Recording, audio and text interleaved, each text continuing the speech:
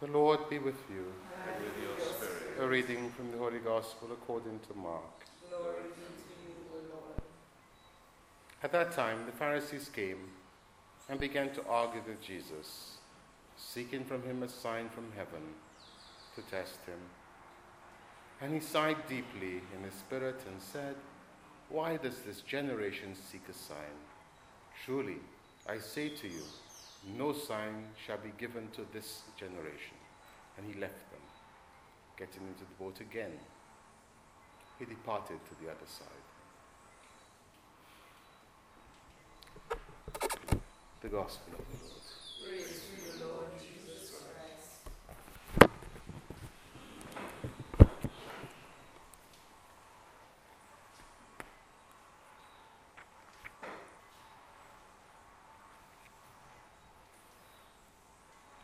We begin with the letter of St. James this week. St. James wrote the letter, which is called the Catholic Epistles, because it's not addressed to any particular group or city or place, such as, for instance, the letter to the Corinthians, which is addressed to the people of Corinth, or Galatia, the letter to the Galatians, which is written to the people of a region. It is Catholic, it is universal. Our Lord had two disciples by the name of James. One was James, the brother of John, and the other was James, who is referred to as the brother of the Lord. And of course we know that he was a cousin, because his father was called Alphaeus, James, the son of Alphaeus. James, a servant of God and of the Lord Jesus Christ. The apostles begin always by referring to themselves as servants. They are ministers. They are there to proclaim the redemption, the salvation that God has brought about through his Son Jesus Christ. They are servants of the word. They are to go out into the whole world, and they are to preach and to baptize and bring to salvation. To whom does he address it? To the 12 tribes in the dispersion. These 12 tribes, of course, refer to the people of Israel, because, as we well know, the Lord punished them by dispersing them throughout the nations. At Pentecost, we're told they came from the ends of the earth. We read how they were Mesopotamia and Egypt and Arabia and so on. So these are the ones whom he addresses. They are divided into several categories. They were first of those who heard the word and believed. But because of the persecution in Jerusalem, they were scattered. They left Jerusalem, though the apostles remained. Then they going out, they would speak to others. Then there were those who heard but did not believe. He also addresses these as well, as we see in the letter. And still others who heard and disbelieved and persecuted. So these are the ones whom he addresses. St. Paul, in the letter to the Galatians, said that he went up to Jerusalem after 14 years. And there he didn't meet any of the apostles except James, the brother of the Lord. And this is the James who is writing this letter. So what does the apostle tell us? Count it all joy, my brethren, when you meet with various trials. That's a good way to begin, because invariably we will meet trials, but we should count it joy. Why? Because, he tells us, for you know that the testing of your faith produces steadfastness. In other words, we have been given a gift, a precious faith. St. Paul says that this faith is contained in a fragile vessel.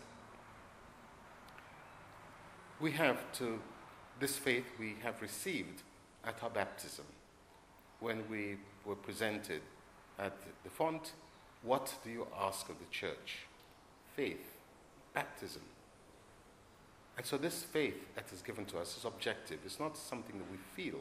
It is concrete and explicit. It is manifested and articulated in doctrine. We must know the doctrine. This is what we have to believe if we are to be saved. It's not some wishy-washy, funny feeling in the stomach that we believe in God and that we feel very good about it. No, the faith is solid, objective, concrete, definite. And because we know it, it means that we can hold fast to it. We can stand firm in it. And so the apostle tells us that testing of the faith produces steadfastness. And those who persevere to the end will be saved. But he continues, and let steadfastness have its full effect, that you may be perfect and complete, lacking nothing. So this perseverance to the end eventually will bring us to the fullness of redemption. That is perfection and completeness. Lacking nothing, because we will be crowned with eternal glory. And St. Paul also tells us that we consider the troubles of this life as nothing, because we know through them we're being trained to carry the weight of eternal glory. God is not unjust, but rewards us according to the fidelity we have shown in carrying the cross. But how can we know this? We are in these trials in darkness. We have no notion of where we are going. We cannot see. It seems like futility, but this is the voice of the tempter. So we need wisdom. Wisdom directs us to the end. We know the purpose for which we've been made. So the apostle continues, if any of you lacks wisdom, let him ask God. God who is wisdom. And God who gives all men generously without reproaching, and it will be given him. So if we need to know where we are going, we need to ask God. Not just ask him once, but continually beg him to give us this wisdom. And he, we are told, is generous, and he gives, and he does not reproach for having given. Take Solomon as an example. Solomon asked for wisdom, that he might govern this people the Lord had entrusted to him, and the Lord gave generously.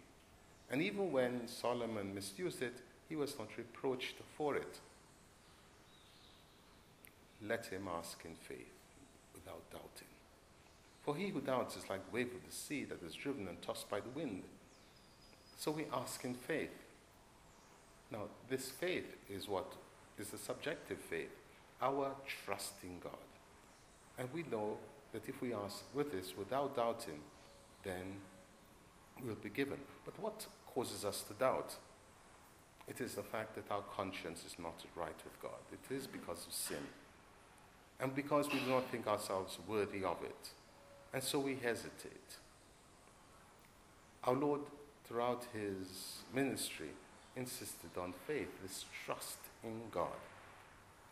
We think of the centurion who came, not the centurion, we think of the ruler of the synagogue who came to the Lord. My little daughter, he says, is home ill, at the point of death. Do come and heal her. And the Lord got up to go. His faith was not perfect. And then his faith was troubled even more when the servants came and said, do not put the master to any further trouble. Your daughter is dead. And the Lord said, have faith. And even though the child was dead, he was able to restore. And then there were the others whose faith the Lord even strengthened, and he tested their faith. As for instance, the Syrophoenician woman, who begged, my daughter is possessed of a demon. And the Lord tested her and said, it's not right to give the food of children to dogs. She said, Master, she said, even the house dogs can eat the scraps. So the Lord tests our faith as well. So we must be convinced that God does wish, God does want, God desires to give us the supreme good. So this, the apostle says, this faith must be whole and entire without doubt. For that person must not suppose that a double-minded man, unstable in all his ways, will receive anything from God. And we think of the prophet Elijah. He says, how much longer will you go on hobbling? First on this leg, on this foot, then on this foot. If God is God, worship him. If Baal is God, worship him. But do not hobble on one foot and then the other. Do not hedge your bets. Be firm. Be convicted. So those who are double-minded, those who are unstable, they will not receive anything from the Lord. And now the apostle goes down to deal with specifics where he's looking at those who are troubled. Let the lowly brother boast in his exaltation, the humble one, the one who is poor. He boasts in his exaltation because when the Lord tests us, it is a form of exaltation. Our Lord Jesus Christ himself regarded the cross, the greatest sign of humiliation, as exaltation. And the rich man in his humiliation. Because to be given the gifts of this world is in fact a great humiliation, because we are in danger of becoming servants of them instead of the Lord. And so the apostle tells us what happens to the rich. Because like the flower of the grass, he will pass away. The sun rises with a scorching heat and withers the grass. Its flower fails, its beauty perishes. And so the rich, who have all the good things of this world and are forgetful of God, exactly like that. We look at their affluence and they show off their wealth. They dress well, they smell well. They walk well and they eat well. And they have all things, and they look scornfully at the poor. What happens to them? They pass away. There was a rich man. He used to eat sumptuously every day, and he wore purple. At his door was a poor beggar who had nothing to eat, full of sores, which the dogs came and licked. And that rich man used to go past the poor man every day, and didn't even cast a look at him. Yet we're told that the rich man died and was buried. And we're told that Lazarus also died. But he was carried away by angels to the bosom of Abraham. Here is the lowly brother who is exalted, and the rich who is humiliated. Because all of us, the sun will rise and scorch, and we will wither. The flower will fade. His beauty will perish. And so the rich man fades away in the midst of his pursuits, in the midst of getting richer. I will build bigger barns. You fool, this very night, a demand will be made for your soul. It is not wealth itself that destroys us, but a failure to use wealth for the greater glory of God, for the benefit of our neighbor, and for the salvation of our souls. Let us then ask the Lord to give us the wisdom to count all our trials and our tribulations as something to be joyful about. To whom be honor and glory forever and ever. Amen. In the name of the Father, the Son, and of the Holy Spirit.